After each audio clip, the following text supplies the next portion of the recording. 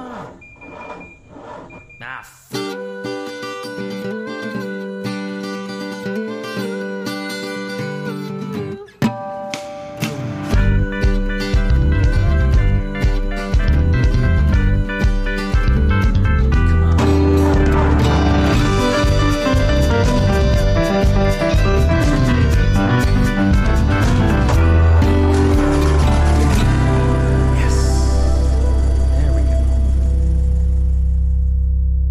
Hey, what's up, everyone? Welcome to the only podcast produced by three two-time winners of IMSA's Spirit of the Race Award. You're tuned into the Check Engine podcast. We're hosted on Anchor.fm and streamed worldwide on all the favorite platforms that you use to listen to podcasts. My name is Nick. Joining me, as usual, are my two friends and co-hosts, Andrew and Tristan. Guys, it feels like it's been years since we've actually gotten together to do a quote-unquote regular CEP episode. How you guys been? Oh, busy as we all are. But I am just at the very end of my possible limit for work, and I'm so glad it's almost the weekend. Yeah, we're over halfway through the week now. We posted on social that this life stuff was happening. So apologies for not putting anything out for you guys to listen to last week, but that just gives you an extra week to listen to our DWR interview. So that's not the worst thing in the world. Tristan, what's going on in your end? Oh, what's that interest? Sorry. Either that or they all just switched over to listening to DWR and now we have no listeners. So we'll find out. Which, yeah, I say, well, we won't know until we put something out. No, I've been, fairly busy with work stuff. Also, some personal stuff. Not podcast inappropriate, just not of interest probably to most of you folks. But busy, stressed out, happy to get back to podcasting because that is unstressful. This does feel good. It feels nice to do this again. Yeah, same here, man. It's been busy with work stuff. Just like I can't get into details on some of the projects that I'm working on right now, but like they're like, oh yeah, Nick can do that. Oh yeah, Nick can do that too. Oh yeah, let's let Nick lead that. I'm like, okay, I appreciate your confidence in me, but let's slow down a little bit. I got a lot. So what you're telling me, Nick, is that I may have misrepresented the level of your marketable skills last time. Vastly. That's a quality callback. That is a quality callback. Well done, Tristan. Exploitable skills. Sorry, not marketable. Yes, exploitable skills. Right, exploitable skills. So apparently, my company thinks I have a lot of those, and they're attempting to do that as we speak. So, it's great to be back. It's great to be talking about stuff again. Andrew, what are we talking about today? Oh, this, that, and a third. I mean, I have not had time to be a productive member of this podcast. So what happens when that happens is an open episode. Yeah, this is our phone in. We don't have a specific topic or an idea, so we're just gonna talk about random shit for an hour. Which, to be fair, that is kind of the way this whole idea started. When we said we wanted to be a podcast, we're like, oh, we better come up with topics. But we just talked about stuff that occurred to us at the track, on the car to and from, in the car to and from the track, not on the car, luckily in most cases. But it's us in our true form. How about that? Yeah, that's a good point. That is a perfect way to put it. So normally in these episodes, because we're talking about anything and everything anyhow, we skip pace laps. So let's just jump right into it. Who's got a topic to bring to the table to kick us off? I've got heat to bring us into the episode. Uh-oh. Yes, I want to partake of this. You want to partake of this. As I expected that it would be, Now, we did see some increased interaction after our podcast with Dinner with Racers, which is fantastic. Thank you to all the fans who hopefully are still listening. All I know is in terms of Twitter, one person reached out to us. They said they listened, so that's one additional listen. And that truly for us, or for me personally, was the end goal. One of you listened. Yes. Gotcha. Joke's on you. Mission accomplished. Exactly. But no. The thing that really annoyed me about the tweet, the only thing that annoyed me about the tweet was a reaction that I completely expected, because it was the exact reaction I got during the interview.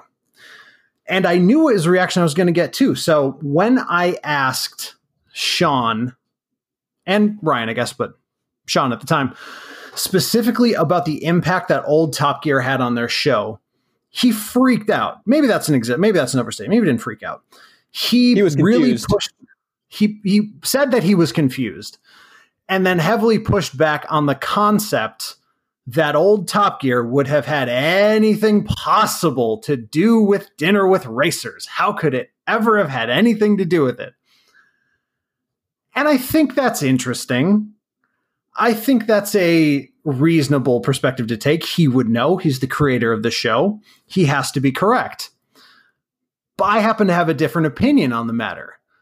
So, in full transparency, before we interviewed Sean and Eversley, I had never listened to or watched a single thing that they had done.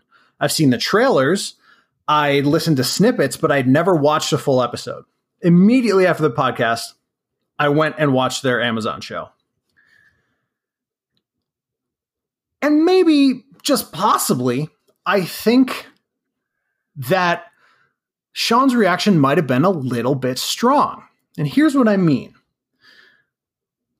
I think it's important for everyone to understand right off the bat that any show that gets compared to Top Gear is not an insult.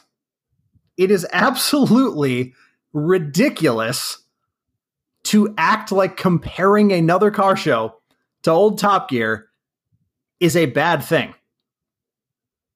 I don't think any of us said it was.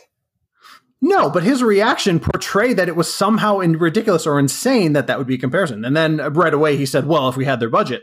But that's to the side. What I'm trying to say is that there's nothing negative about making a comparison to old Top Gear. That is the gold standard of car shows. In my opinion, and I could be way off about this, way off in left field, but I don't think that there is a DWR show on Amazon Prime without the Grand Tour. Because that's not the kind of content that platform holds, with two notable exceptions. Number one, the Grand Tour. Number two, Dinner with Racers. You got it. The other thing that really stuck out to me. So you're saying, sorry, Andrew, so you're saying that because of the Grand Tour's pull and the Grand Tour's popularity, Amazon decision makers decided to run the Dinner with Racers content? I think there's a strong possibility, because if you look at the way those shows were trending, the content providers they were going with at the time when Dinner with Racers would have been signing this deal and producing the actual content, almost all of the car shows, they weren't going to Amazon Prime. They were going to Netflix. Netflix put out 7 or 8 different brand new car shows of all different stripes, primarily focused on like the old Speed Channel style content, but they kind of broadened their horizons, with a singular exception of specifically Formula One documentaries, which kind of ended up in both places. Netflix had the car content. Amazon has one notable car show. In fact, they have 1.5, in that they have the old episodes of Top Gear and they have the Grand Tour.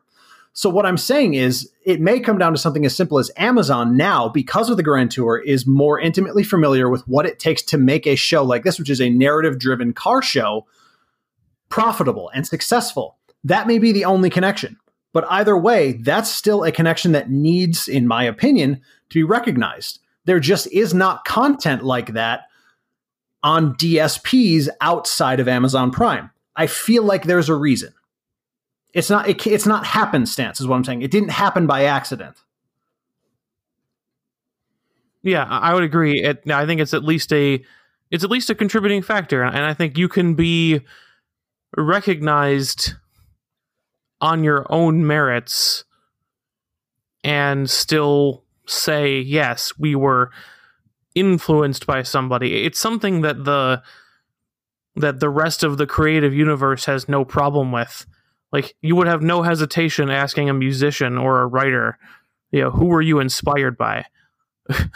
Like, who did you draw inspiration and ideas and motivation from? And that's not like a taboo question.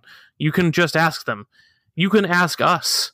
We want to be different, but I think we potentially wouldn't exist without something like Top Gear and in our universe that happens to be Top Gear. Oh, definitely. Because I would never have had interest in... Right. You're right. At this level in cars and car stories if there wasn't that show producing content about cars in a way that was so far distanced from traditional car journalism that traditional car journalism became like Top Gear. In my view, there's no way to separate the two anymore. The way those three approached cars with the emotion and the heart and the relationship between person and car as the central concept is something that you only saw in you only saw that in bits and pieces in the most recognized gonzo journalists, essentially, before Top Gear became mainstream. They made that the thing to do. Why would it ever be bad to ask about any possible connection between new car media and Top Gear? I don't understand it. I think he was thinking along the lines of like, because his pushback was on like episode structure, right? Because it's like they have a formula, they do the same segments and those types of things, where theirs don't necessarily do that. So I think that's where his pushback was, and he was thinking more along the lines of like, did you model the show after Top Gear? And I could see that, because there's not a lot of, besides the fact that there's narrative driven car content, there's not a lot, or at least in Dinner with Racers, it's racing content, but the narrative driven content, besides that, the structure of the episodes are different. So I could see. I disagree. I disagree, because I should say I disagree in part, because while they focus obviously on the interview portion, which is not something that Top Gear ever did. It was always the sideshow. So that's completely unique. If you take a DWR episode and put it in Final Cut Pro or whatever your editor of choice is, and look at every single bit of interspersed footage, whether it's intro, scene setting, even some of the ways the way they film some of the interactions, the way they have these two hosts who kind of go out of their way to involve themselves in the culture, which is something Top Gear has done as well. Anyways, if you look at the formula of a DWR episode on a video editing timeline and replace the audio, you'd never know that the shots they're using to set up their show up aren't out of Top Gear. It's a panoramic drone. It's a close. It's a medium. It's a medium. It's a close-up action shot on, or, close-up in the engine. Like these things are a formula now for one reason, because of one show. This is by no means a criticism. This is how you make a fantastic, amazing-looking, compelling car show. And another caveat here, it has to be remembered, they're working with the same production company as Grand Tour. So that could be the only common element, right? Different teams, different visions, they're still working for the same company. So whether it's happenstance or whether it's because the DSP is the same, there is a common element, especially in the Jamaica episode. If you just replace the stuff in the middle, that is a Top Gear episode. That is a Grand Tour episode. That's it's very, very similar. At least in my opinion, allegedly, in Minecraft. Whatever it is. If that's offensive in some way, I have no idea. I don't think it's offensive. That's what I see. I guess, and I don't know. I mean, Amazon is streaming it. I don't know. I'm pretty sure Grand Tour has like full production team with their budget. I don't know how many guys they're sending with Ryan and Sean to do their show. I imagine it's that doesn't particularly matter when the final product. Well, you just said they're working with the same production company. So, is it not on Amazon Prime? That's a streaming service. All right, man. Yeah. So I was just trying to say, like, I don't. All right, man. Yeah, no, you're yeah. But here's the thing: when you sign with a company like that, you know that they help you make the show a reality, right? They give you they give you help with that, like to varying degrees, of course, but they help. It's part of the deal. Anyways. I guess all I wanted to say is, in my opinion, and again, just one guy, I don't know shit. I think that there are similarities. I think the products look visually similar. I think there are cues in common. I think there are tones in common. And I think that if you are running a car show of any kind, and you're doing an episode like the Jamaica episode, or anything, in fact, that's narrative-driven car related, and you're not hitting the successful tones from Top Gear and Grand Tour, you're a fucking idiot. You would be so dumb to not use the formula that is so unbelievably effective in the way that it is. In my opinion, Dinner with Racers does a fantastic job. And if they want to claim that all of that is their own, they're probably right. They probably invented the whole format. But in case they didn't, there might be some inspiration coming from another place. I think I know what that could be, if there is any. Yeah, and it may be even something, Andrew, like you mentioned, like the way that old Top Gear and the Grand Tour they ended up influencing, current car media. It may be something that, to be charitable, isn't even recognized by them. Like, no, we're just doing car journalism. You're doing car journalism the way it is now because of Top Gear. Yeah, because they set that standard. I agree 100% with that. It may be something where it's not direct and they don't know it, but I think that you can still be right. They're definitely smart enough to recognize the influence. And maybe I'm wrong. Maybe, like I said, I could be totally off in left field here. I'm just making shit up. And the two shows could not be more different. But that's not what I see. So that's not what I see either. I'm just thinking of different causes. Yeah, for sure. I don't know. I think it's an interesting topic. And Tristan, I think you hit the nail on your head when you said in certain media, and I definitely think that video is one of them, unless you are a certain type of movie director, right, or a certain type of movie connoisseur, talking about inspiration / the people who came before you, your thematic ancestors, makes you look kind of like an asshole. Like you look, it's like, what are we talking about here? What are we talking about? The inspirations of the shots in Dinner with Racers and like why they do things. Like no one cares. Just watch the TV show. And that definitely has a ton of merit to it. I'm not mad at that opinion either. Yeah. But yeah, I think it was a point I don't think we got to spend enough time on. I didn't want to push it. When I expected that would be the reaction, and when it was the reaction, I said, okay, I see how this is going to go. Let's just not. Fair enough. Fair enough. All right, who's next? Hold on one second. No. Hold on one second. Nick, you want to do your story? Well, do we need to stop? I mean, we can cut all this out, obviously, now. Yeah, I was trying to type that. I'm good now. That's you are good? Okay. So we didn't have to cut it out, but that's fine. Oh, I'm sorry. No, this should all stay in. This is how the sausage is made. Watch my sausage. Gross. Episode title. Actually, wait. While we prepare for the next thing, just a little quick hitter here. Have you guys seen the renders of the next gen 86 BRZ thingamabob?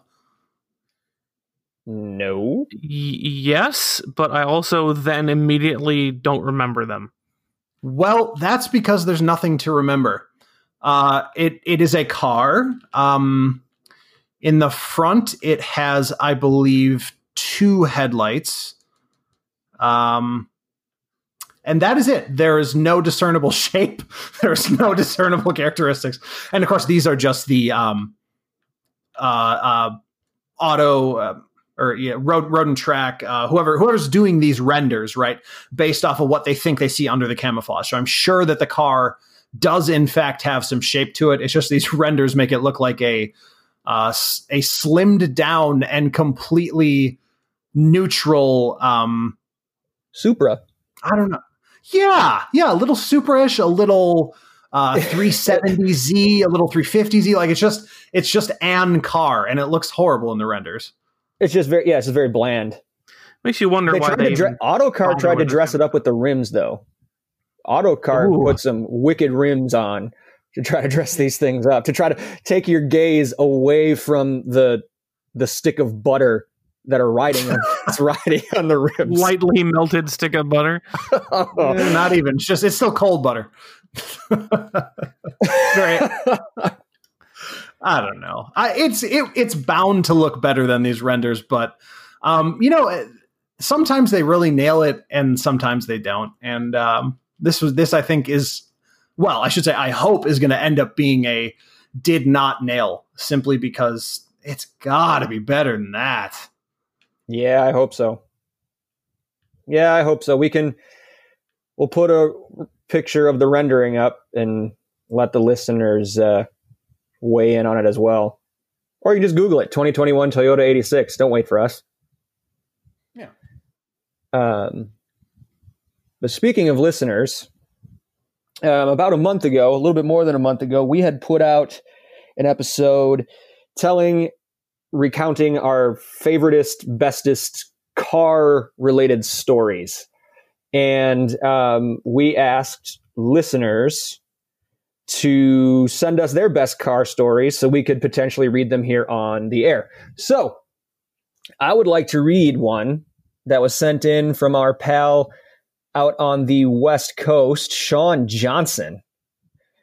He sent this into us via Facebook, and I'm going to read it verbatim. And he starts off by saying, "Novel incoming." So this is the night he learned not to go off-roading with street tires. Oh. Okay. So gather round, kids. Gather round, chitlins. Here we go. Sean Johnson. I was driving my little front-wheel drive 1.6-liter twin Turbski Ford Escape down some roads surrounded... Turbski. I love That's the episode name. No, that's awesome. I love that. I wanted... We're going to use that now. We're stealing that, Sean. Yeah, no, it's mine. I invented it. Yep, completely. No, you were not influenced at all by Sean? Didn't draw any inspiration from him at all? How could I? Everything's one of one. I need to shut up. Why is no one telling me to shut up? Andrew, shut up so I can read the story. I'm just making him worse. Tristan, you shut up too. Sounds good. Shutting up, sir. I was driving my little front-wheel drive 1.6-liter twin Turbski Ford Escape down some roads surrounded by groves on either side. It was around 10 at night, and I never see any other cars down this road, so I figured it was an appropriate time for some, quote, spirited driving. The Escape has some pep, as y'all put it, and I love driving off-road, so I thought, why not do a little right now? After all, I had a turbo, so why wouldn't I be indestructible? Just a little turn to the left, and I can be driving on some dirt, so that's exactly what I did. just a little steering input, and I was over the yellow line, across the other lane, and on the opposing shoulder, loving life. Wonder why he just didn't go off the shoulder on his side of the road. But anyway, after around 75 feet, I decided that the trees on my left were getting a little close, and it might be in my best interest to get back on the road. Steered back towards the road, and my butt puckered when the car decided that we are going to keep going straight. I had failed to realize... concerned moan. I had failed to realize the fact that it had been raining heavy for a few days prior, and that dirt plus water equals slick ass mud. So I immediately lifted off the gas and started praying that the car would stop quickly. Thankfully, after about 50 feet of sliding, it came to a stop, and I hadn't hit anything. So I cranked my wheels back towards the street, hit the gas, and spun the tires. I hopped out and started to assess the situation to see how to get myself back on the road. I knew that I needed more traction, so I turned off the car and started looking for branches, rocks, anything I could jam under the tires to grab traction, but couldn't see anything, so I went and turned the headlights on. After about 10 minutes of collecting, I came back to the car and tried one other trick. I remembered that when I went Jeeping for the first time, that they would air down the tires for more traction, so I thought, why not? And I tried it myself. When I got back in the car, I went to start it and heard nothing but clicks and dead battery noises. Ooh. So leaving the headlights on, not so smart. At this point, I knew I was in over my head and was getting concerned, so I decided to call in for some help. I called my roommate, Ian, who had a truck, but it just rang and rang and rang and eventually sent me to the voicemail. At this point, it's like 10:30 at night, and I had to start going through my phone to try to get a hold of someone. I called my other roommate, Andy, and he answered the phone. I explained to him that I was stuck on the side of the road and needed Ian's truck to get unstuck, but he said that Ian was high as a kite, and so was he. I asked them that if I found someone to drive the truck, could they borrow it? They said that they could if the two of them were allowed to also go. Oh, God. All of this sounds totally reasonable to me so far. This cannot go badly. I called my old roommate Sam from the year before to see if he could help. He said that he was at our friend's place just 2 streets over from my house, and when he would head over to get the truck, and the 2 roommates, along with a few tie downs that I kept in my garage, I dropped them a pin on the Google Maps, and they showed up about 20 minutes later. At this point, my phone was dying. The car was dead. My tires were severely low on air. The car was stuck in the mud on the wrong side of the road, and we were quickly coming up on 11 at night. When they show up, Sam and I immediately start trying to get the car to move. The biggest issue at this point is that my car needed to be running in order to shift into neutral. After about 15 minutes of Googling, we find out that we can pop off a trim piece and reach down to manually shift the gears, which worked and looked like our luck was changing. Next step was to pull the car out and onto the road, but this had its own issues. The car was a good 20 feet off of the road, and we didn't want to get the truck stuck, so we needed to make some kind of recovery rope. We found that the cheap orange Harbor Freight tie downs were just barely long enough to make it from the front hooks of the truck to the rear of my car. There were no recovery points in the rear of my car, so the only option was to tie off somewhere underneath. I didn't want to mess up my new shirt or socks, so I took them off to try to keep them, but my shoes were destroyed, so I left those off as well. Now, half naked, I lay down in the mud under the car and hook about 3 ratchet straps to the lower control arm and shimmy back out. Sam gets in the truck and throws it in reverse, but all the hooks pop off, and after a few tries, we decide it's not working. I remembered in the trunk of the car I had a tie-down point meant for securing cargo, not pulling a car, but it was about to find a new purpose. Andy and Ian are just sitting this in is the your truck. Job now. Andy and Ian, his current roommates who are high as kites, remember, are just sitting in the truck and watching all this happen. We move the hooks. Sam jumps in the truck, and thank God it worked. I told him just to keep going and not stop until the car was on the pavement.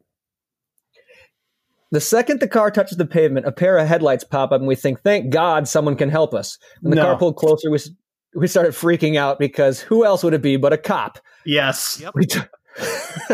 We told Ian and Andy just to be quiet. The first question inevitably is, what the hell are you doing? For reference, past 11 at night, 4 college students are standing around with a truck hooked to a car. One of them is wearing just jeans and a hat, and they have the entire road blocked. I explained to him that I had to dodge a rabbit and ended up across the road and got stuck in the mud.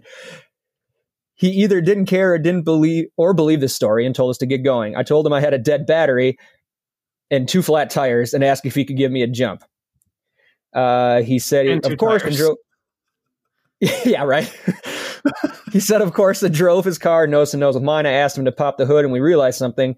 Cops don't work on their cars. It never really crossed my mind, but it makes sense because at this point, he didn't know how to open the hood of his car.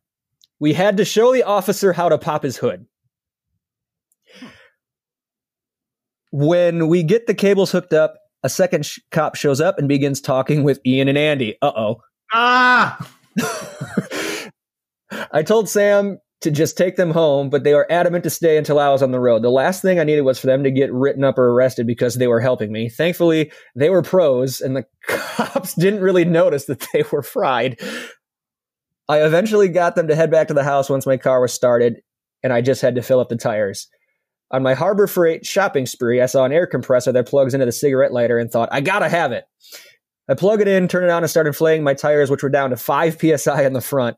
The compressor started doing its thing, but after 5 minutes, they'd only gone up 2 PSI, and the cops were getting fed up. I decided just to risk the debeating the tires and limp it home. I thanked the cops and told them it wouldn't happen again, and we all went our separate ways. Still half naked and covered in mud, I start my slow 35-mile-per-hour drive of shame back to the house on flat tires. It took me 45 minutes to make it home, and it was well after midnight. I pull in, jump in the shower, and go to sleep. I learned a whole bunch that night about a multitude of different things that night that I won't forget. Moral of the story, go ahead and pick one. If I can find the short Snapchat from that night, I will send it your way for proof. Sean.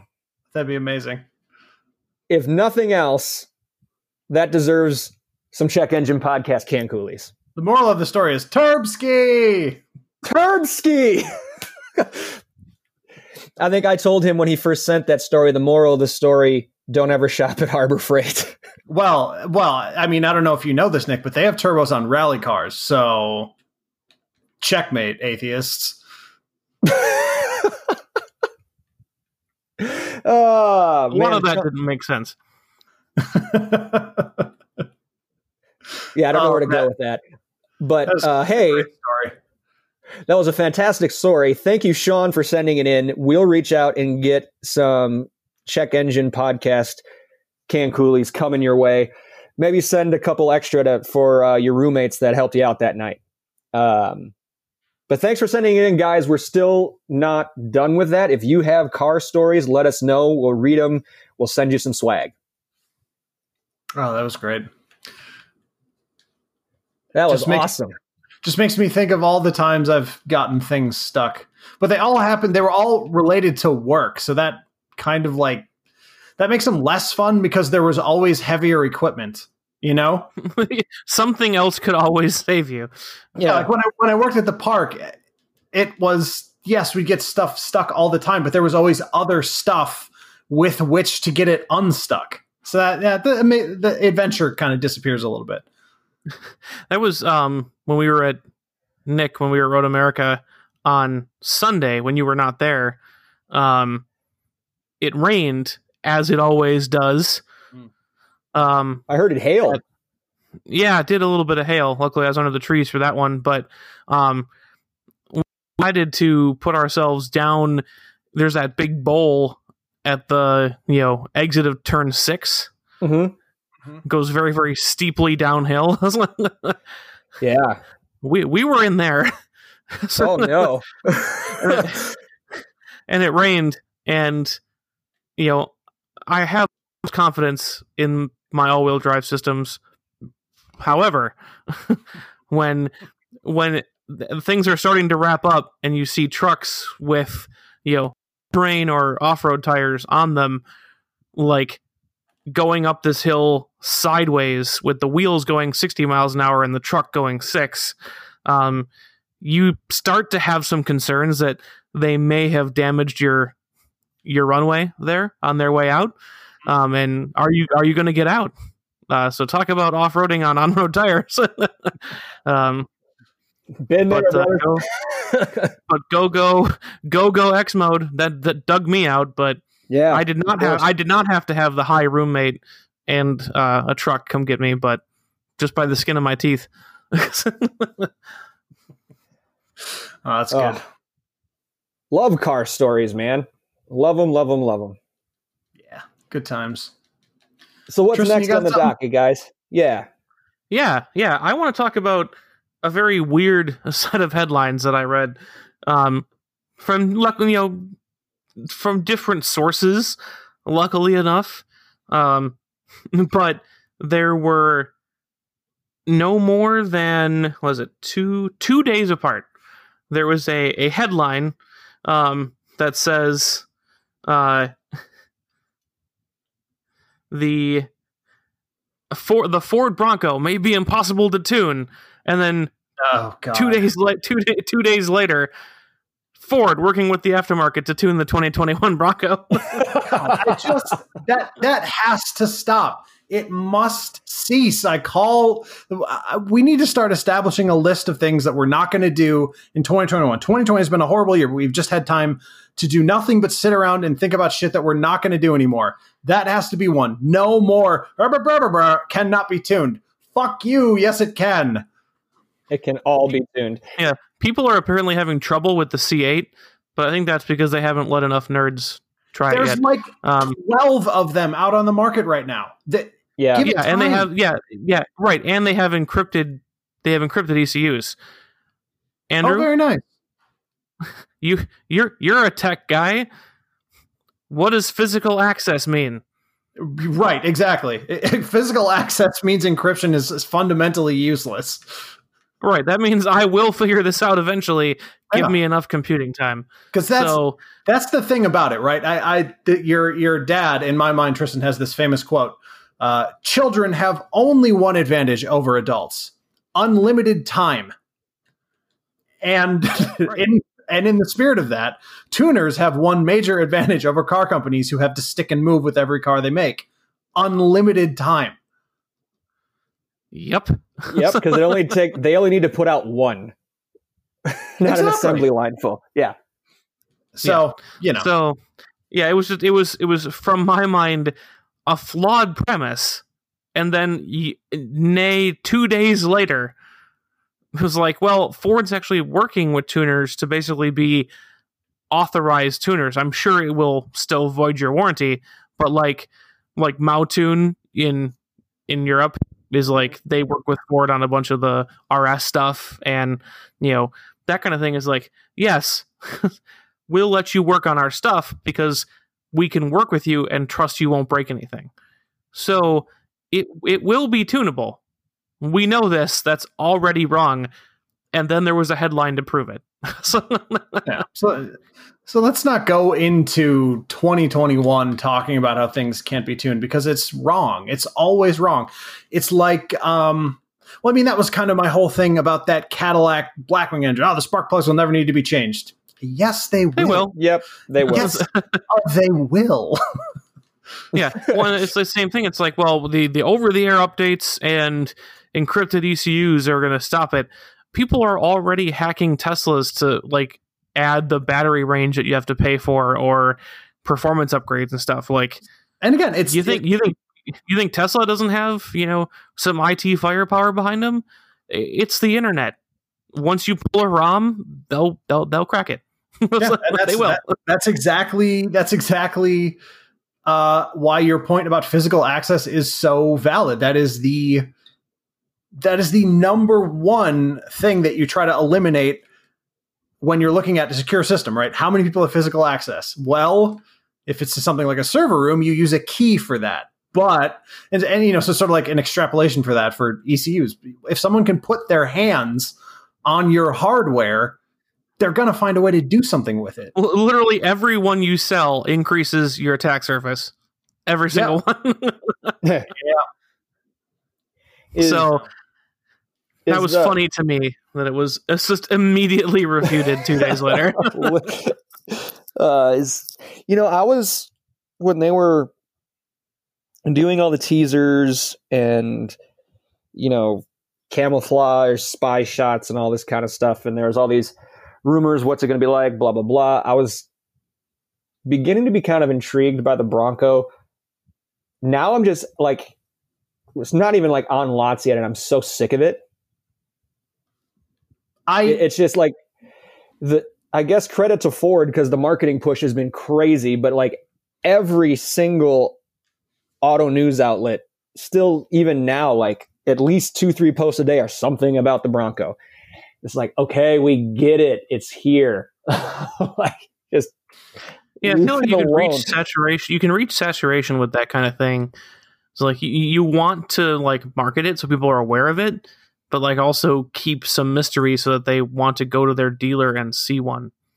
Yeah. Like, don't like, if I can read one article a day about the Bronco between now and when it comes out, I will have no need to go see one in person. Right. You know what's so odd to me? I mean, I think I said this on the podcast right after that or during that first Bronco advertising push. Like, I feel there's a feeling I get when what I see does not match up with what I've seen in the past. So typically it happens a lot with popular music, right? Like something like Old Town Road was this song that came out. No one cared about it. Then a couple months later, it's, they won't let him on the country charts. And like, well, okay, that doesn't match up. And then it's, this country star is hopping on the song. And I'm like, okay, now I'm starting to get the picture here. And then everyone did a remix of that song. I'm like, so it was a work from the beginning. That is almost the sense I get with the Bronco. There are too many people talking too intensely for too long about the Bronco for it not to be something else. No matter what anyone says, no one gives a shit about the Bronco. No one cares about the Bronco. It's the OJ thing. And it just bothers me. It's like, I'm going to feel real stupid if I'm wrong, but it's almost, God, I never thought I'd do this on this podcast. It's the Shakespeare quote, the lady doth protest too much, methinks. Like, there's too much push for there not to be something wrong with this car. Right. I don't even know if it's wrong. I just don't. I don't. Or just it's not what they say it is. I don't buy the hype. And you know what? I think you're right, Tristan, because it also relates directly to this sudden interest in off-roading that no one has. Like, the Ford Bronco, I would love to go off-roading in that. And you're like, you are not the guy. You live in the center of fucking New York. What could you possibly be talking about? It's like the people who actually drive off-road, like, I get it. The Bronco is mounting an assault on Jeep people, and I think they will find their clubs, their niches, just like the FJ Cruiser did. Yeah, yeah. But I think you're not gonna get even the aspirational Jeep people who buy it and never take it anywhere. I think they're buying it because it looks like the Jeep that everybody wants to have. I don't think there is that for the Bronco. The people who bought the Bronco the first time it came around, it was, rural people who wanted, instead of a pickup truck, they wanted a hard-backed thing.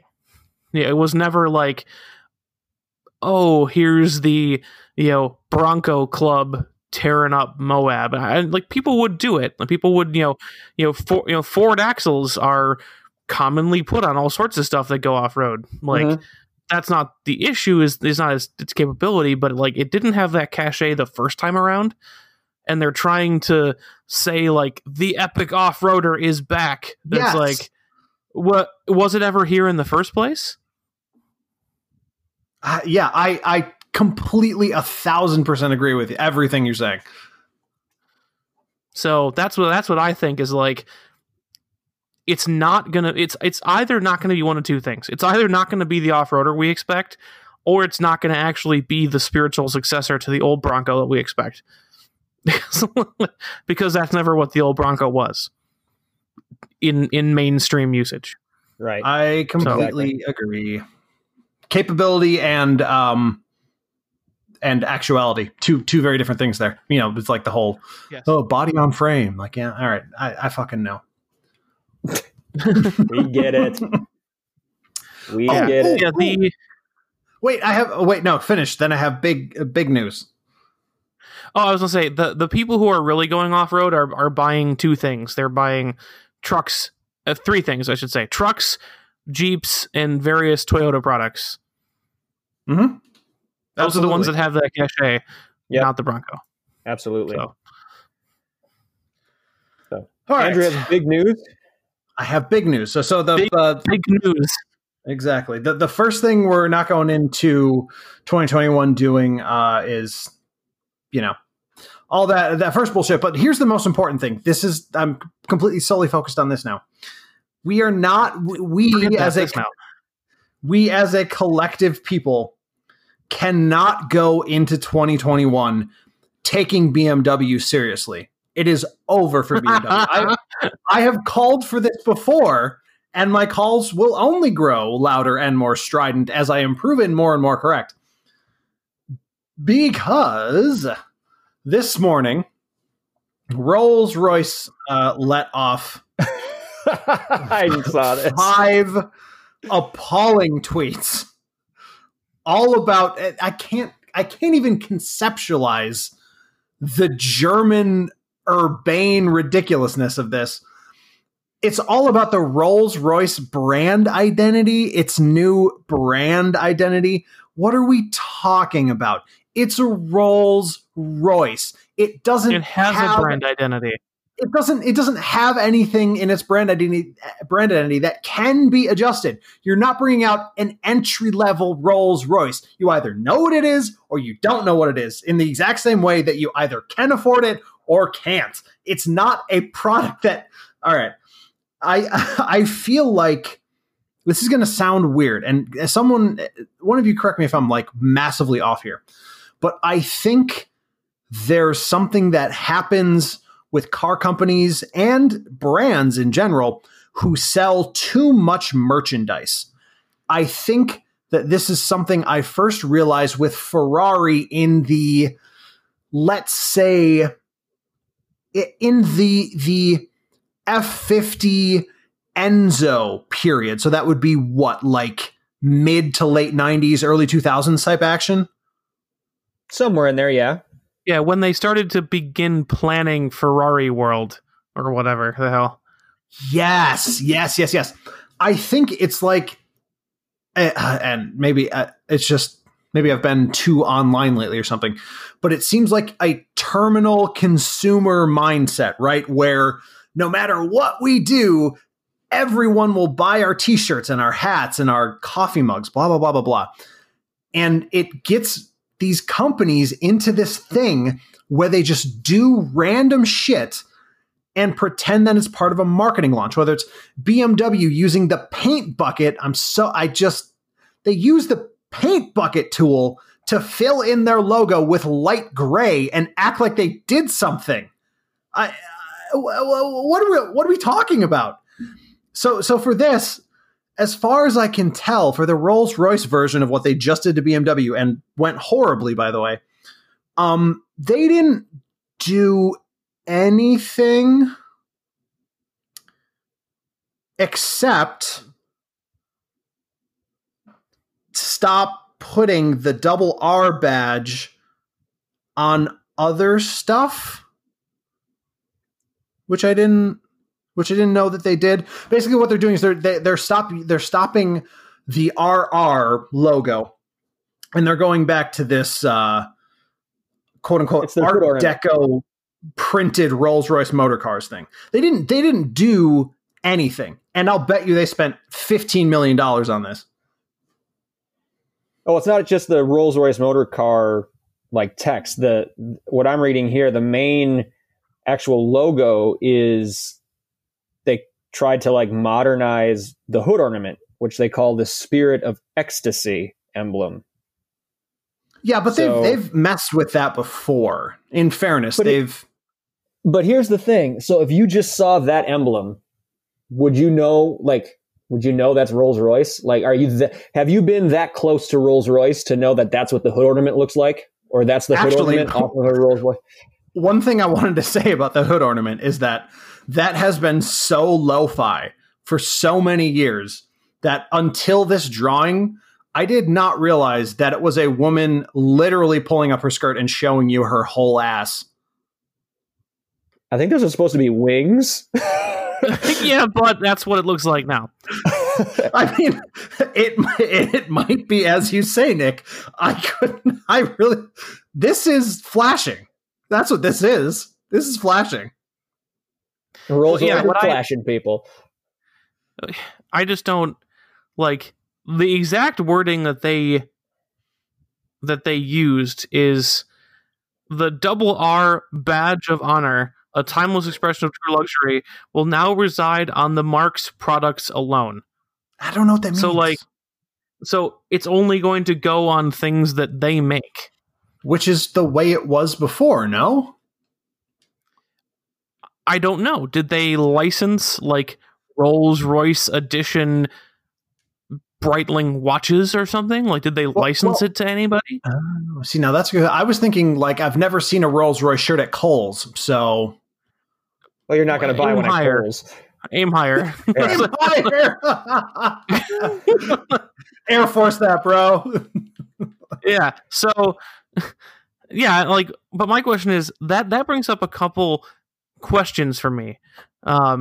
For example, we all are familiar with the, YouTube videos, GIFs, whatever, when people have a Rolls Royce that they've rented or whatever, they like to shoot people with the umbrellas that come out of the doors. Wait, what? Those have... I'm kidding, of course. There are umbrellas built into the door so that when your driver opens the door for you, there's an umbrella right there. They can take the umbrella out and hold it up for you by the door. They have Rolls-Royce. No, it's real. No, it's a real thing, dude. Shit. Yeah, like it's actually in the door. Like it's like you push it in and it pops out, and then you can pull it out. Well, those they currently have the Rolls-Royce emblem on the bottom of the umbrella grip. Uh-huh. My question is, are they going to remove that, or does that mean there is a universe in which I could buy a Rolls-Royce umbrella? I think generally you have to steal those. I mean, my whole problem with Rolls-Royce is that Vince Staples said they're ugly, so I don't really fuck with them anymore, because Vince Staples is right about everything, if you don't know. I don't know who that is. Yeah, I don't know who that is. He's a rapper. He said the race were ugly, and I was like, you know what? The race are ugly. You're right, Vince. Fuck Rolls-Royce. There's a lot of other ones. That's the end of that. No, there isn't. It's all the same car. I don't know. I did not know the umbrella thing. Maybe I'm just not like their target audience or whatever, but I mean, just reading these absolutely meaningless tweets and then recognizing in my mind how much this cost. I mean, I do like their new signature color though. The real deep plum, purple spirit. I feel like, and I could totally be wrong about this, but I feel like they've had that as a custom color for quite some time. I agree. That is as true. A custom color for sure. But I think this is the first time they're like outwardly marketing it as like their color. Like Ford's has always been like that blue or Kona blue. Like this is like, it's on their marketing material now. It's the background for all of these emblems and those types of things is just deep plum purple. It also says here it's to differentiate between the Rolls-Royce motor car company from Rolls-Royce Engineering, which is a different subsidiary. Aircraft engines. Yeah, one's owned by BMW, one's owned by presumably Rolls-Royce. I don't actually know. Right. Man, this has to stop. This is some flat, kind of black logo or flat logos. It's all nonsense to me. It doesn't make a difference, right? Like you're not selling anything other than, I don't know, what merch does Rolls-Royce have? They must have something, right? Let's look it up. Rolls-Royce store. Let's see how many we can guess. Well, Now Crystal I was going to. tumblers. Well, yes, the perfume or / cologne, probably both. Okay, so the website is the Rolls. The website is the Rolls-Royce Boutique. Of course it is. Jesus Christ! So what did you? So what were some of the guesses there? I just clicked on all accessories. Oh, I'll do lifestyle collections then. Why am I here? Is this making me dumber? So I've got utility bags, a champagne chest, a hosting service. I got kinetic luggage. Luggage collection, headphones, battery conditioner, a replica car covers, Rolls-Royce umbrellas, Tristan. Hey, see? Bro. The bespoke boutique is cool. They have a Rolls-Royce branded drink making tool kit. I didn't have a reaction either. It's funny you should say that. I don't know what to say to that. What do you say to that? It's funny when you look at the Rolls-Royce umbrellas, Nick, they're not for you. You don't buy them. No. They go in the car. Yeah, well, yeah, exactly. You can't have an umbrella without the car. Which is funny to me. But the champagne chest is a clever bit of trickery there. It's kind of neat how it unfolds. So the picnic hamper. Huh? Oh, like a basket. Yeah, but it's more like a ammo crate. What? Where? I see solid, it. I see it. Solid metal sides and stuff. Yeah. Does this have a push button so it can go psh and like fucking like Tony Stark's thing from Iron Man 1. Yes. The bar. If it does that, I'm back on board. I'll buy a ghost. Something, I don't know. Oh my god, the Cullinan, the back of the Cullinan. The hosting service, which is if you want your Cullinan to be an upscale traveling bar. Yep. And the viewing suite, which is just tailgate seats. Wait, where are you tailgating a Cullinan? I have Ascot. That's a tie. It's also a horse race. Shut up. Is it really? What do you do? Mm-hmm. Yes. Don't say race horses. If you're not racing horses, you're there wearing a big hat and a day jacket. If you're a man, is it a woman, it's a big hat. Of a specific race, like the Kentucky Derby, or is it a type of horse racing? Yeah, it's more. It's usually a specific race, but I think the park is also called Ascot. But I'm not British, so I don't know for sure. As much as I might want to be. Oh my god, they sell lamb's wool floor mats. Oh god. For all the best barefoot driving. I was going to say, wait. Back up a second. Are people driving their Rolls-Royce barefoot? I would if I had lamb's wool floor mats. Aren't people normally being driven in Rolls-Royces? That's exactly what I was going to say. And it shows that with the pedals, their butlers are driving them in bare feet. I don't like that thought. Okay. All right. We are too far down a rabbit hole. Let's pull ourselves back out. Okay, but that was a good one. Admit it. That was a good rabbit hole. That wasn't bad. You just need to think about the Rolls-Royce owner who makes their driver interviewees kick off them shoes. All right. First off, take your shoes off.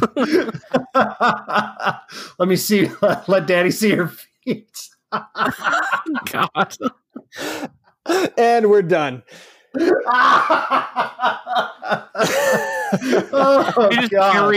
just carry a lamb's wool square, and they're like, "How do your feet look on this?"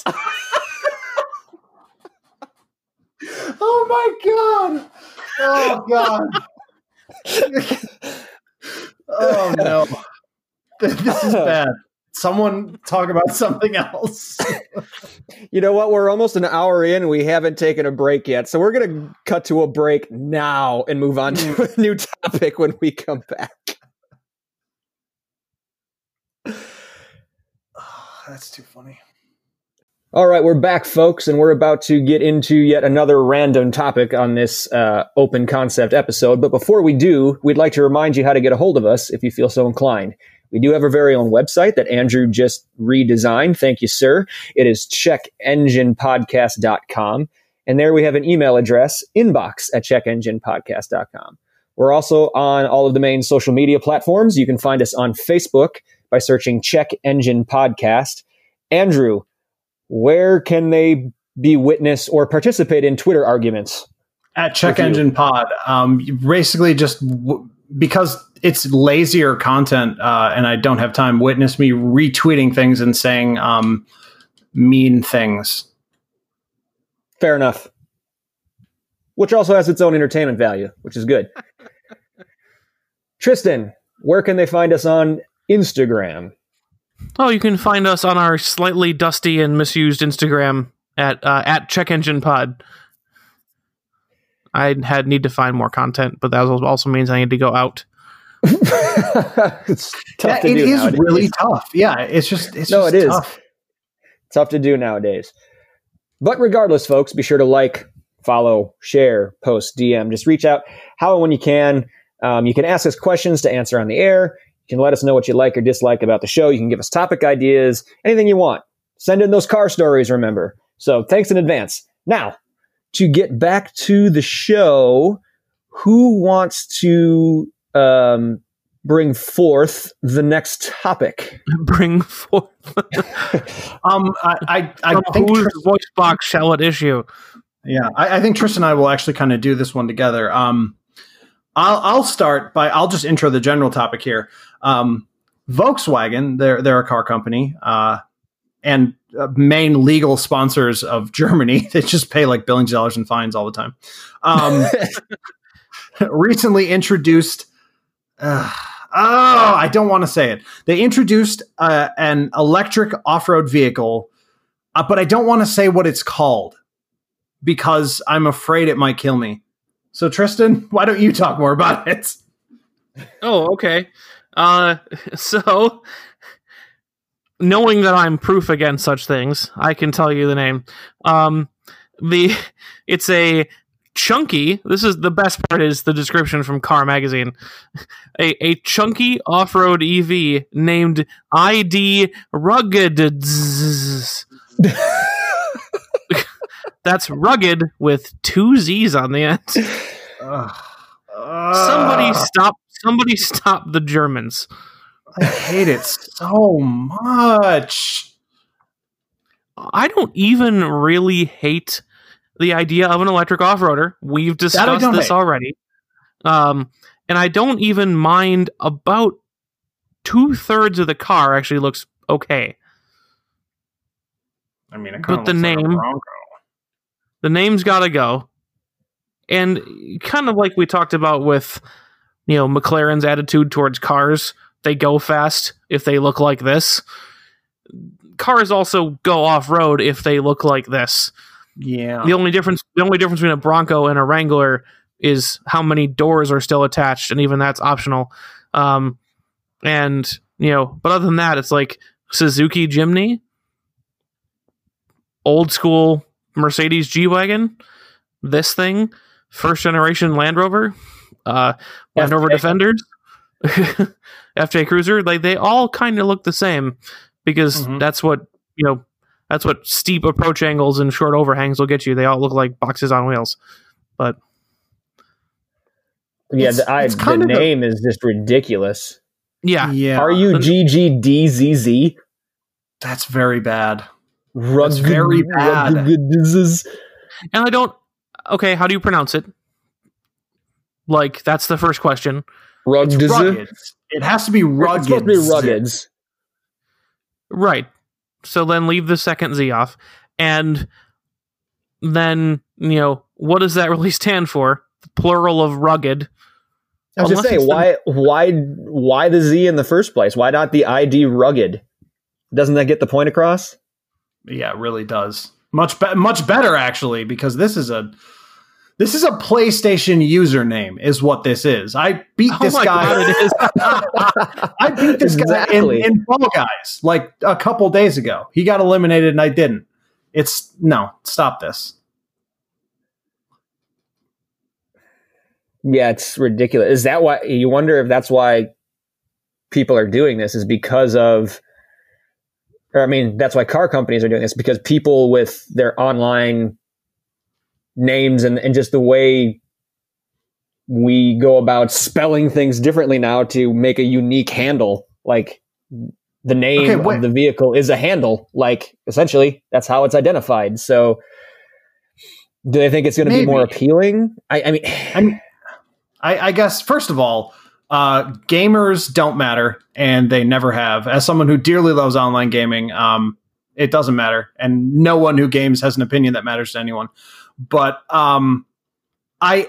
what are the other ID vehicles called? This isn't like a theme, right? It's not like the ID or something. It's not like the ID zip. There's ID 3. There's ID 4.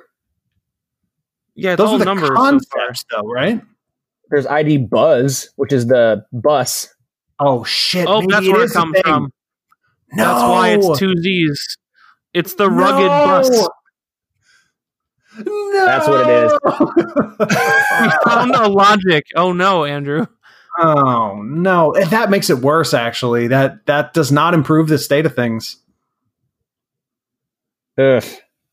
Oh God, I just feel gross. There has to be. I know this is my thing. I'll work on it. There has to be a better portmanteau of rugged and buzz. Ugh. Is it because electricity makes Z noises? Is that what it is? Yeah, like zap. Yeah, probably. Oh, by the way, I saw a Tesla going to work this morning, and the plate was I Nikola. So there are no more Nikola or electricity or AC/DC related plates that you can put on a Tesla. Everybody knock that shit off. That was the last one. What state plate was it? A Wisconsin plate? Wisconsin. But there's no more. Okay. If you have a Tesla in another state, you could still do it. Probably. But either way, like the 8,000 Subaru plates I've seen since that became a thing. Subaru? Is it like ooh like cute internet language? Like, oh, hello. I don't know. It came from a video of like this girl taking a video of the car parked in front of her. Like, I pulled in and the car parked in front of me has a license plate that says Subaru, and that's where it stops. And so now I see license plates like that all the time on the Subaru Instagram that I follow. Well, okay, listen, you kind of ask for it by name. Well, I asked for it as Subaru, but the Subaru people are deeply amused by that license plate. So. Oh, I thought, okay, so it became Subaru. Right. I jokingly said Subaru because that's what was on the license plate, and we went circular. It's fine. That is, I don't like that. No, I have seen a remarkable number of Teslas in the little bit of driving that I've done. It might be the same one. I don't know, because they're all white or black. This one he paid extra. This one was red. Oh, there you go. I've seen a remarkable number of Teslas that are just sitting on the side of the road, and they don't, like, the lights are on, so they don't appear to be dead. I don't know if they're trying to figure out, like, where they're going, or they're very responsible and have pulled over to text. I don't know, but just kind of sitting there on the shoulder. That's a really weird trend. Yeah, like 3. I don't go out that much, and it's that is really interesting. Weird. So I don't know what that's about. What I have seen a few times, speaking of Teslas, this is not. I saw a Tesla story hour, but I have been meaning to say this on the podcast for a while. There is a one of them. I don't know which model. There's a model something that I see a lot when Meg and I go to like a bunch of our stores over in Brookfield.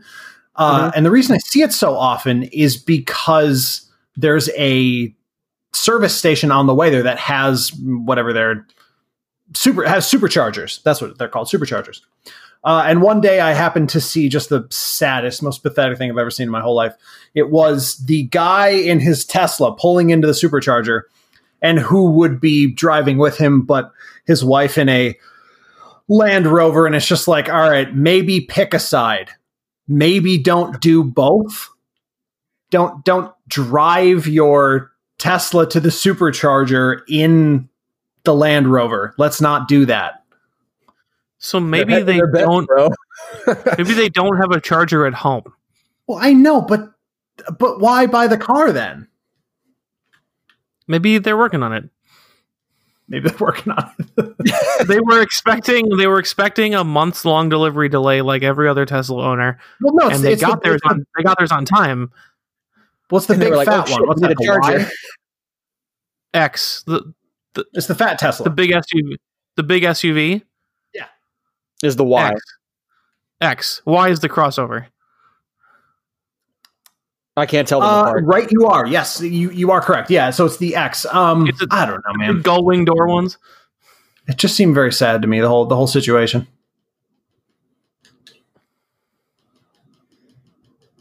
That's it. That's the end of Tesla show. That's the end of the Tesla story.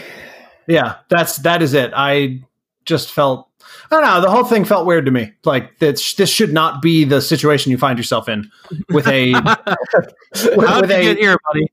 With a surely wait, how much is one of those? One of those actual Teslas with all that shit on it. I don't even know. A lot. I don't know. But it must be 60, 70 grand, right? A Model Easy. X? Yeah. From 79.9. Oh, Jesus, that's probably $100,000 worth of car there. And I don't know, driving it to some guy's service station just so you can use it feels a little bit like you didn't go forward, like you didn't help yourself. Mm-mm. That's going backwards. Yeah. But what are you going to do? In a very rare, I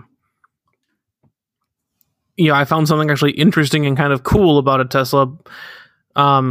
Apparently in some of their models, and they're bringing it to the Model 3 now. I don't know. But they actually don't use heaters.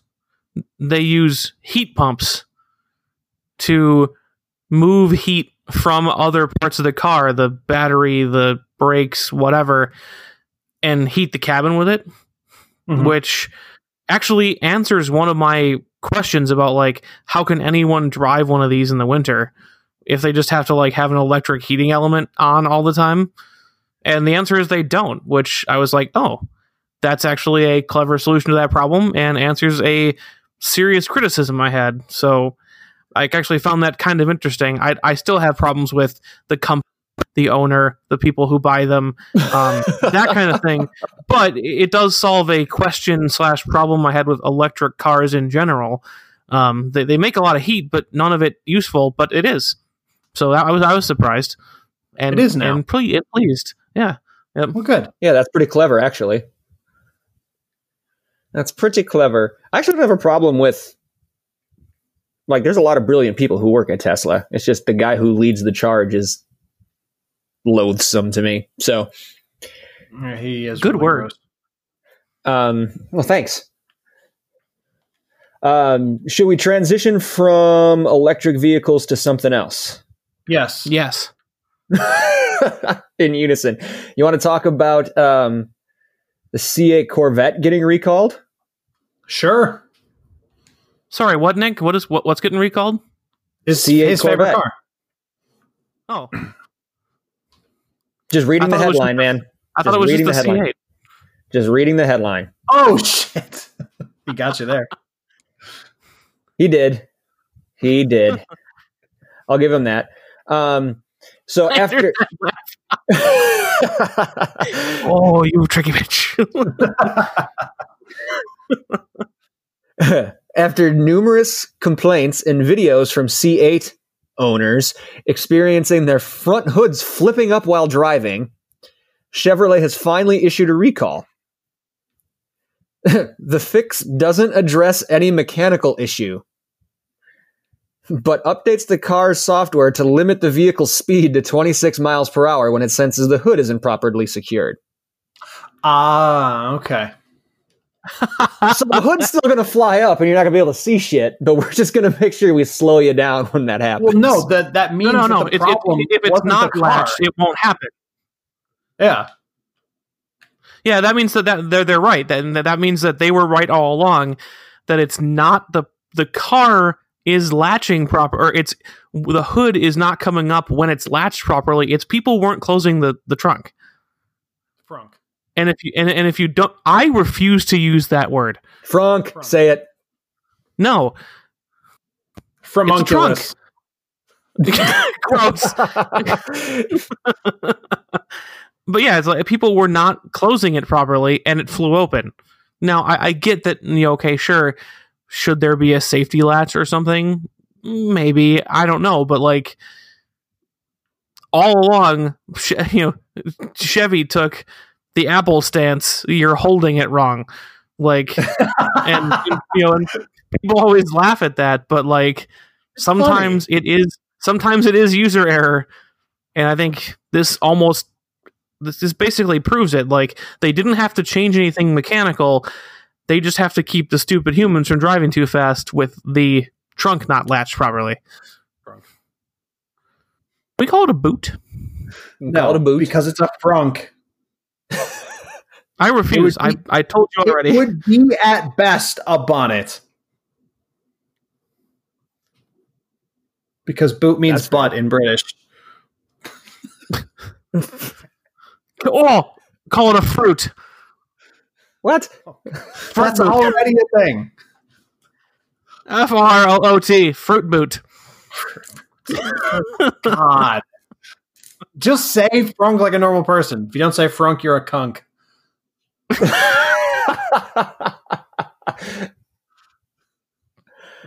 I could be like Cadillac and call it a frunk. Is that what they with a Q? Wait. Oh, God. No, I'm just making fun of the eek thing that they're putting on the end of all of there. That is so bad. Why? All right. So there are so many car companies doing different stuff. How can all of it be bad? How can every single thing that's happening right now be of a lower quality than the things they've done previously? That seems so unlikely to me. I have determined 2020. That's why. I have determined that I fear that I'm in a dead zone, although it shouldn't be, because you'd think that this is not true, but I am in a dead zone between about 10 to 15 year older than me, really prosperous people, and young people, and I am no longer being marketed to. That is not true. You are a white male in his 30s.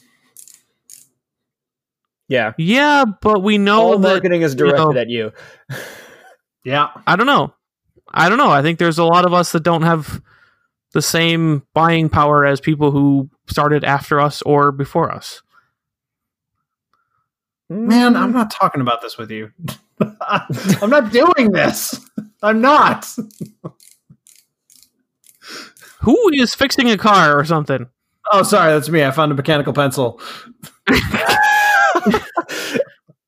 It's not literally the Check Engine Podcast. Stop putting your spark plugs in. Sorry. We haven't done one of these in a while. I don't remember what I'm doing. Yeah, someone talk about something. Well, we had the biggest race in the world finally happen over the weekend. We can get into that. Oh my God. How it's been so long and we haven't talked about this yet. What the hell? Yeah. Sans any fans in the stands. That's a nice little sentence to say. That one for a while. I actually didn't. That just kind of slipped out.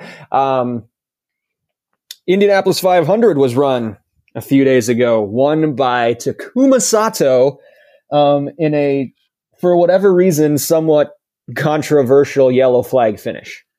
Can someone explain, you, Nick, explain this to me? Because I don't understand what could possibly have been problematic about what happened.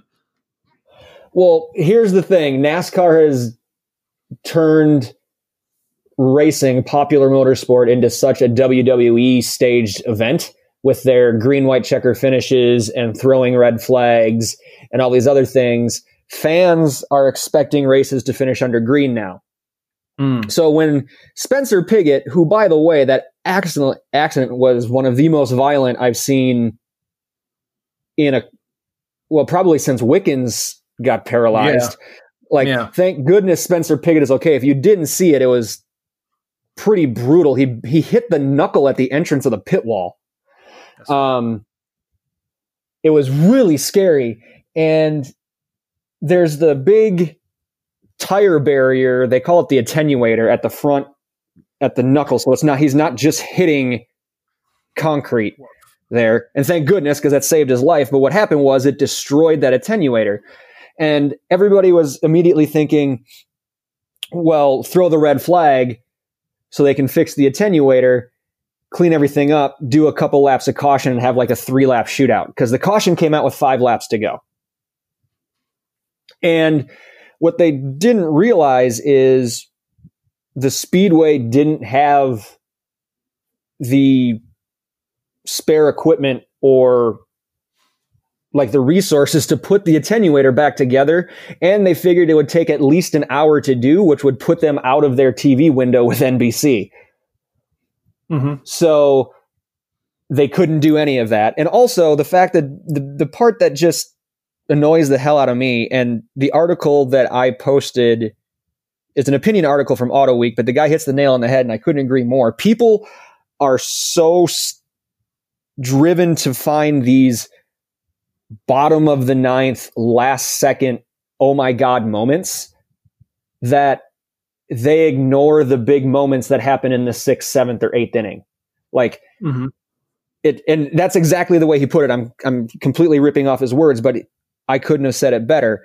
Another thing he said is they're so focused on wanting a green-white checker that they don't care about what happens between the green and the checker. Like, the race was very intriguing. It was very good.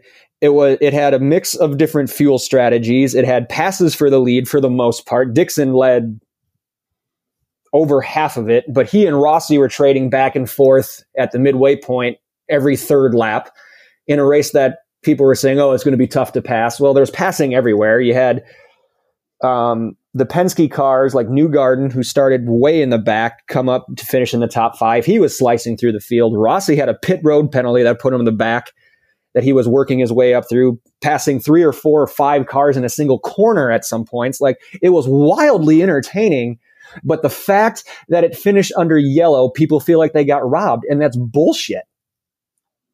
It is just, it's bullshit. Like, enjoy the race for what it was. They can't all be photo finishes, because then that's not exciting anymore either. Like, if everything is a bottom of a ninth memorable moment, then nothing is memorable. 195 laps of that 200-lap race was fantastic. So it ends under yellow. Whoops. Like, it happens sometimes. Get over it. Like, and happens to us all the time. Yeah, it happens a lot.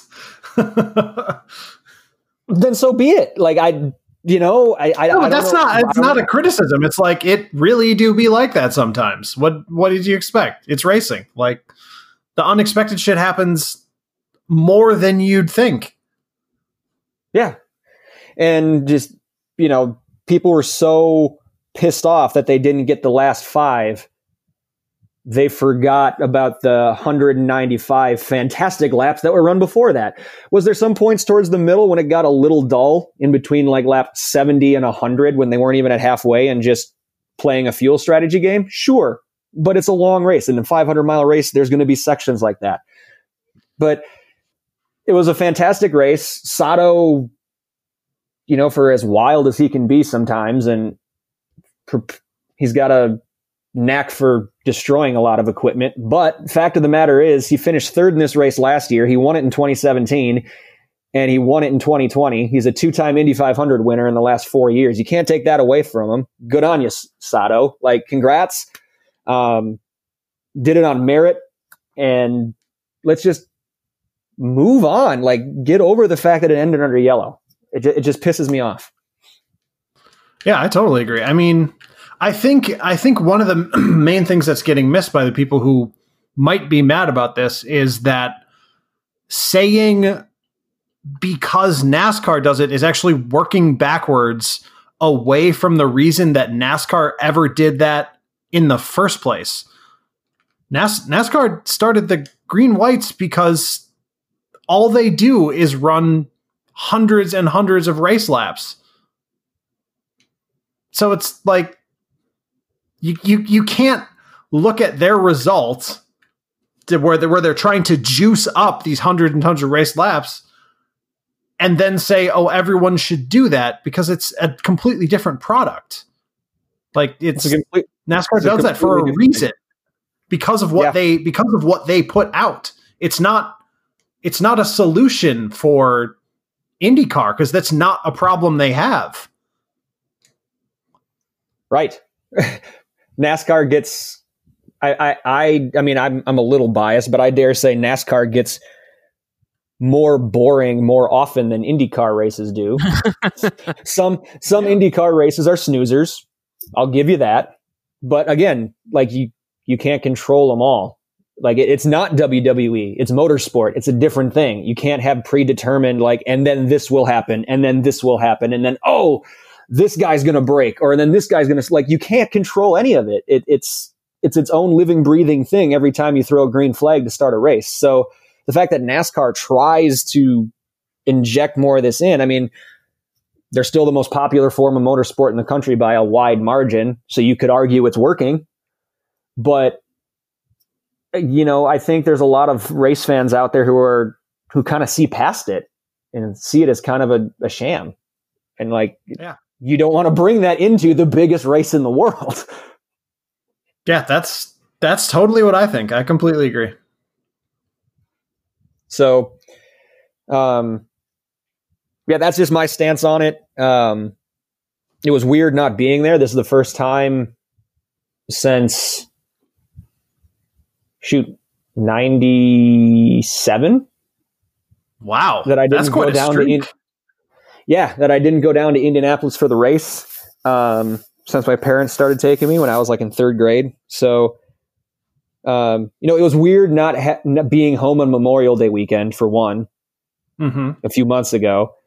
And then watching, I was planning on going anyway until 2 weeks before the race, they announced there weren't going to be any fans. So I'm like, oh, okay, I guess I'm not going. And then not even watching it live, because by not going down to the race, I could actually participate in a karting event.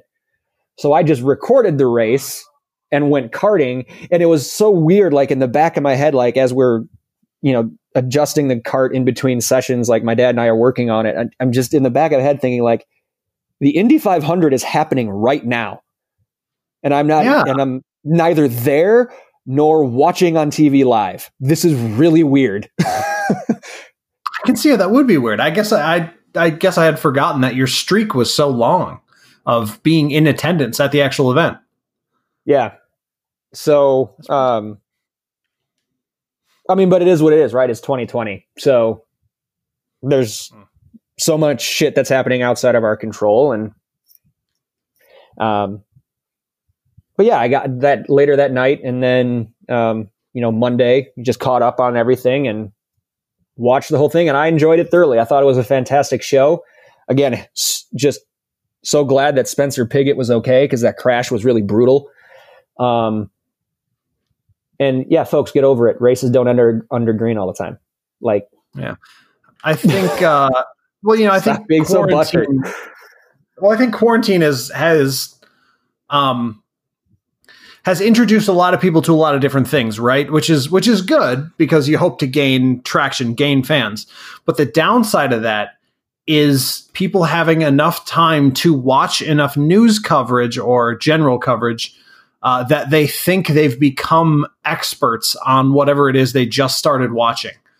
And that's a bad thing. Yeah. Yeah, absolutely. Not in not necessarily in a get off my lawn type of way, but just in a shut up, you don't know what you're talking about way. Right. Exactly. So that's all I needed to say on that, was just get over it. Shit happens. I've got one more potential big piece of racing news, and I say potential because it is a rumor right now, if you want to get into that. Yeah, absolutely. Let's do that, and then let's get out of here. So, all right. So this involves NASCAR, and this is specifically Bubba Wallace, who is, for various reasons this year, has been taking a more prominent role in the NASCAR storyline. His contract is up at the end of this season with Richard Petty Motorsports. And I think he's gained a lot of fans.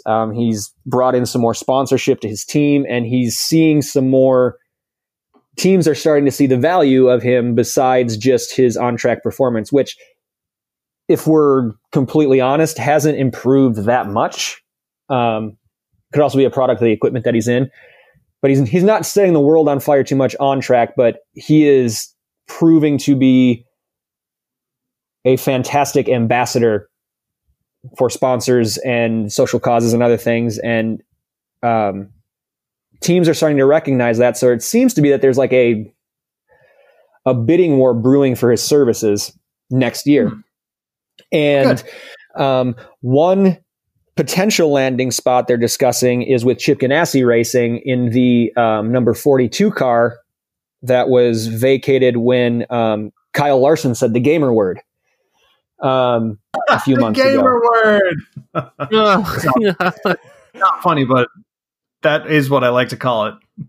So that's one option, but Richard Petty really wants to keep him. And Richard's team is not as financially stable as it once was. So he's looking to enlist a little help and looking to try to sweeten the pot to keep Bubba Wallace. So here's the rumor that's come out now. Ooh, I'm excited. Rumor has it that this year's Daytona 500 winner, driver for Joe Gibbs Racing, Denny Hamlin, along with none other than Michael Jordan, are going to buy ownership stake in Richard Petty Motorsports to infuse a little capital there. Which would mean that they would essentially, Richard Petty Motorsports would now turn into like a Joe Gibbs like B team or satellite team and switch from running Chevrolet bodies to Toyota next year. The reason for that would be because of the change in stake. Because Denny Hamlin runs for Joe Gibbs, who runs Toyota. Oh, right, yeah. Sorry, yep. Yeah, so sorry, I didn't say that up front. So Denny Hamlin runs for Joe Gibbs Racing in a Toyota because he would be buying ownership stake in this team. Naturally, it would just be a competition thing. He can't compete, so it'd be a Toyota car. And they're going to infuse a little bit of capital, potentially run some Joe Gibbs equipment, which is going to create for a boost in performance. And rumor has it they're going to offer Bubba Wallace ownership stake in the team if he stays.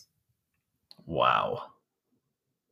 So, what are the other offers? I don't know what Ganassi's offering, but I don't think ownership stake is a part of it. So next year, Bubba Wallace could be running a Toyota owned by Richard Petty, Denny Hamlin, Michael Jordan, and himself. Wow. What I'm trying to figure out now is whether or not Bubba Wallace is signed to a sportswear company. Because if Michael Jordan buys stake in this team, there's about to be some fucking fire Jordans. They already have cool motorsport Jordans, but these could be the ones. Well, and another little background there, where Jordan comes into this is that Denny Hamlin has a personal endorsement deal with Jordan Brand. So I don't think Jordan makes driving suits, but if you look at Denny Hamlin's driving suit, there's Jordan logos all over it. I was just going to say, I know I've seen Jumpmans on racing suits before. Right. I've seen them for sure. And it's probably Denny Hamlin's. I honestly don't remember seeing it anywhere else, but it might be. I might be wrong.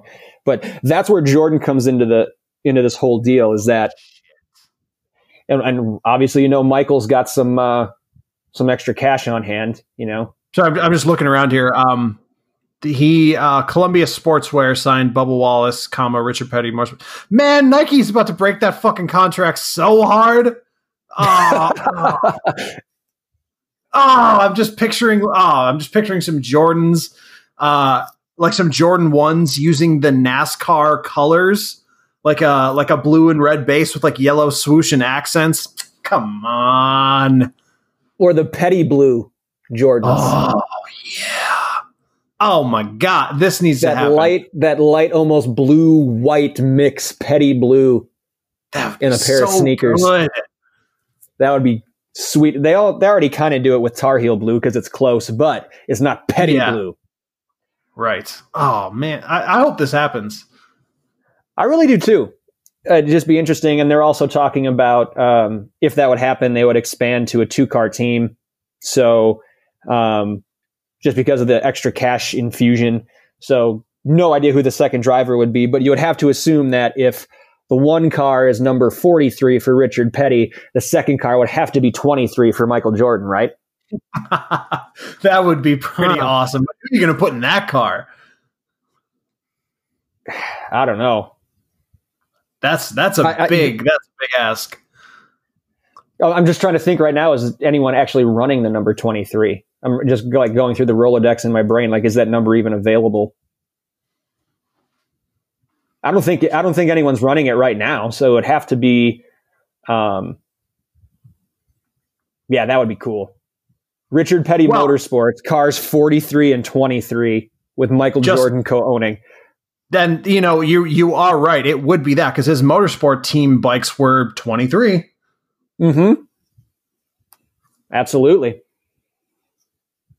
So, and they were light blue. They were, this is just making me more excited looking up the old Jordan liveries. These are pretty 90s, but they're kind of hot. Like there's something to this look. I think I hope to God it happens. I think it would be really, really cool. That would be awesome. It'd be really cool. Speaking of cool, another really quick hit.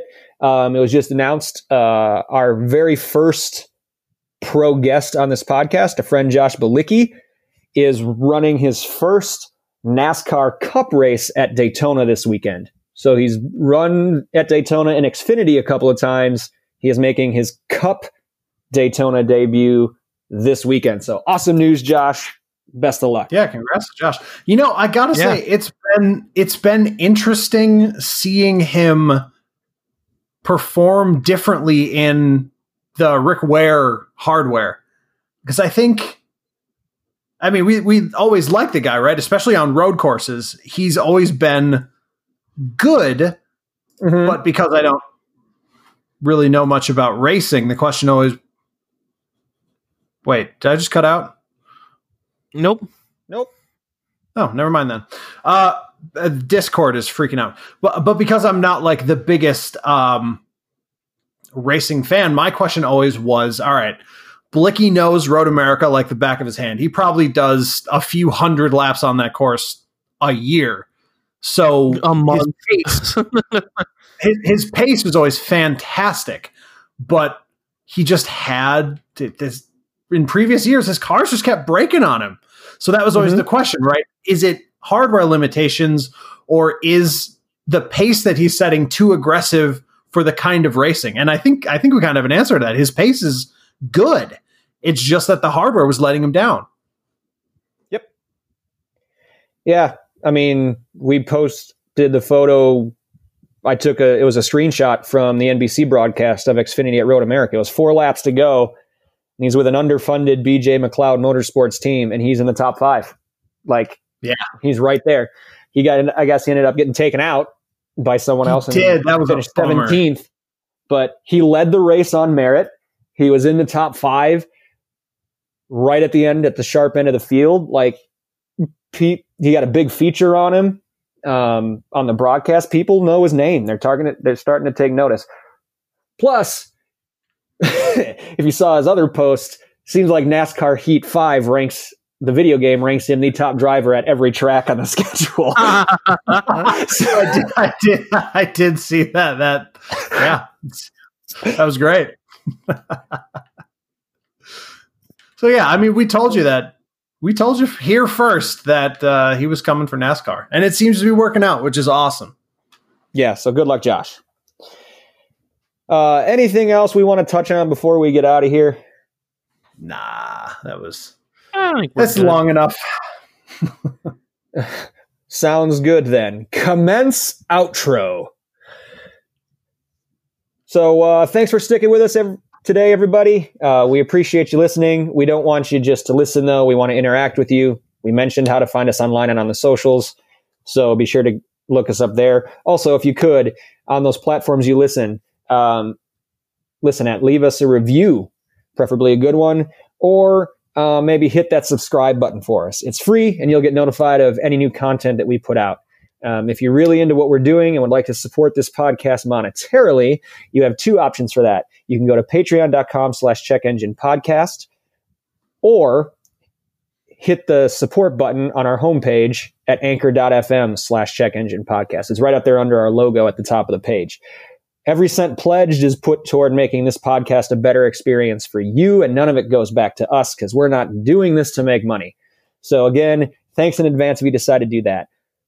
Fellas, who or what are we giving a shout out to before we sign off? I just want to thank any new listeners. Hopefully some of that carries over, but if not, if anyone from the DWR verse tuned into our episode with them, if you liked it, if you didn't like it, if you stopped listening halfway through, that's all great. I love it. Just people putting ears on anything that we might happen to create. Even for the longtime listeners, probably you guys even more. It's meaningful, you know? It makes a difference. Yeah, absolutely. Tristan? As part of the personal stuff that I said was probably just podcast uninteresting.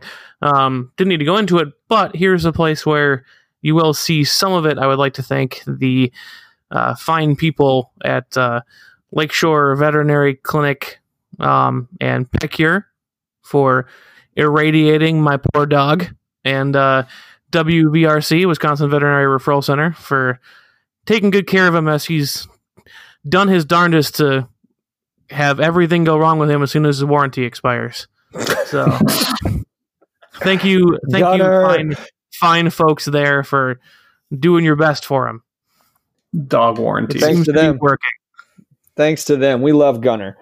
I would like to thank Caffeine. Yes, always good. In any form, soda, energy drinks, coffees, cappuccinos, pills, does not matter. There's been so much happening the past couple of weeks.